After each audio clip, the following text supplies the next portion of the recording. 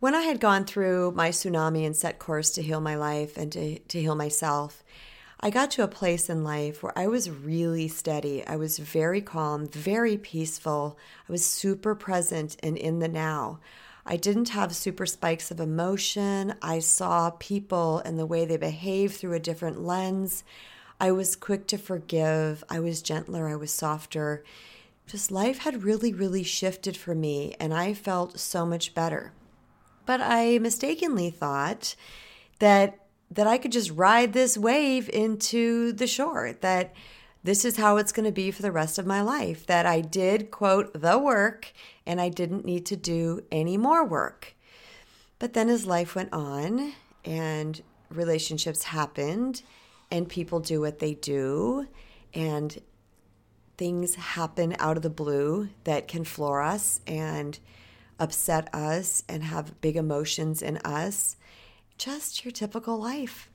And I could feel myself slipping back again. And I thought, wow, I'm going to need to keep my inspiration flowing. Apparently, this is not a one and done situation.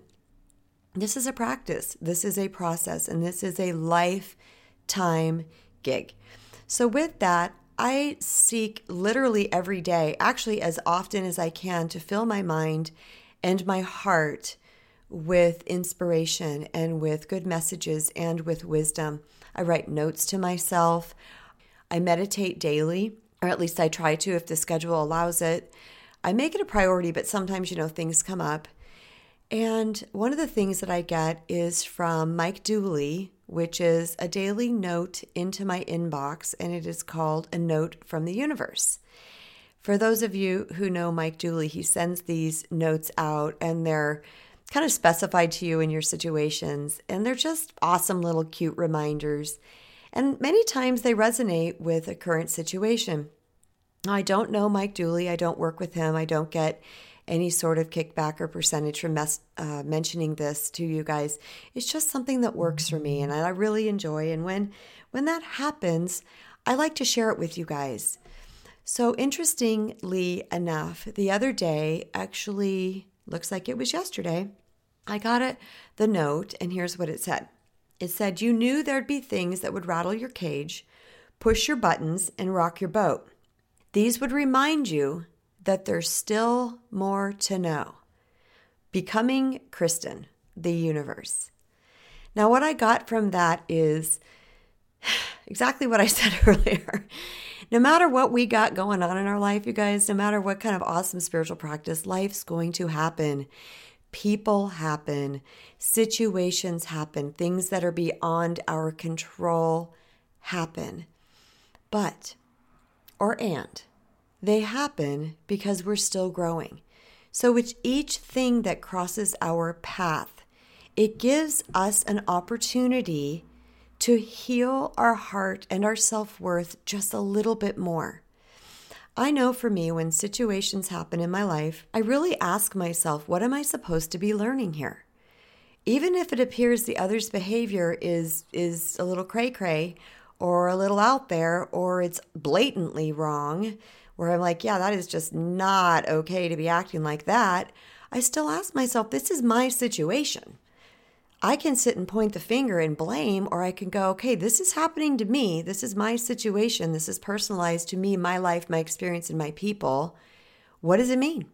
What am I supposed to be learning? I open my heart and I open my mind. So this is the difference between having a victor mentality and a victim mentality. When we point the finger outward, we are always the victim. We are always poor me, and we're going to stay stuck. But when we look inward and say, what does this mean for me? How is this encouraging me to grow or to stretch or to get uncomfortable in order to seek a little higher? What is this pushing me to do or calling me to do? And your answer's there. Here's the thing, you guys, we're souls. We already know.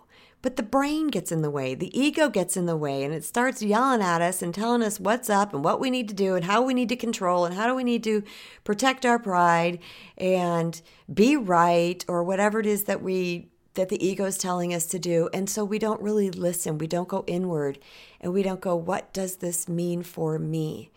Now, this doesn't mean you're wrong. A lot of people are like, why is it always my fault? I hear that sometimes with people and I tell them, this is not about fault. This is not about right or wrong. This is literally about healing and controlling the only person you ever have control over in any situation. And if this thing came across your path, it is a reflection of energy that you are resonating or a pattern that you are in.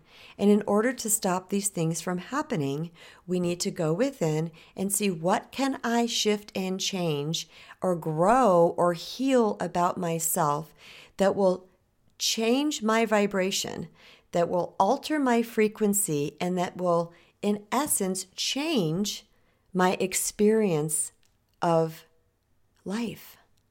Sometimes we're faced with situations or people that are going to rattle our cages, push our buttons, and rock our boat. They're going to push us into an uncomfortable zone. They're going to push us to a place that we don't like, that we don't want to be there. We're uncomfortable. This is icky. It feels gross. I'm having done some motion about this, and I'm going to blame you because you're the reason, whoever that person might be.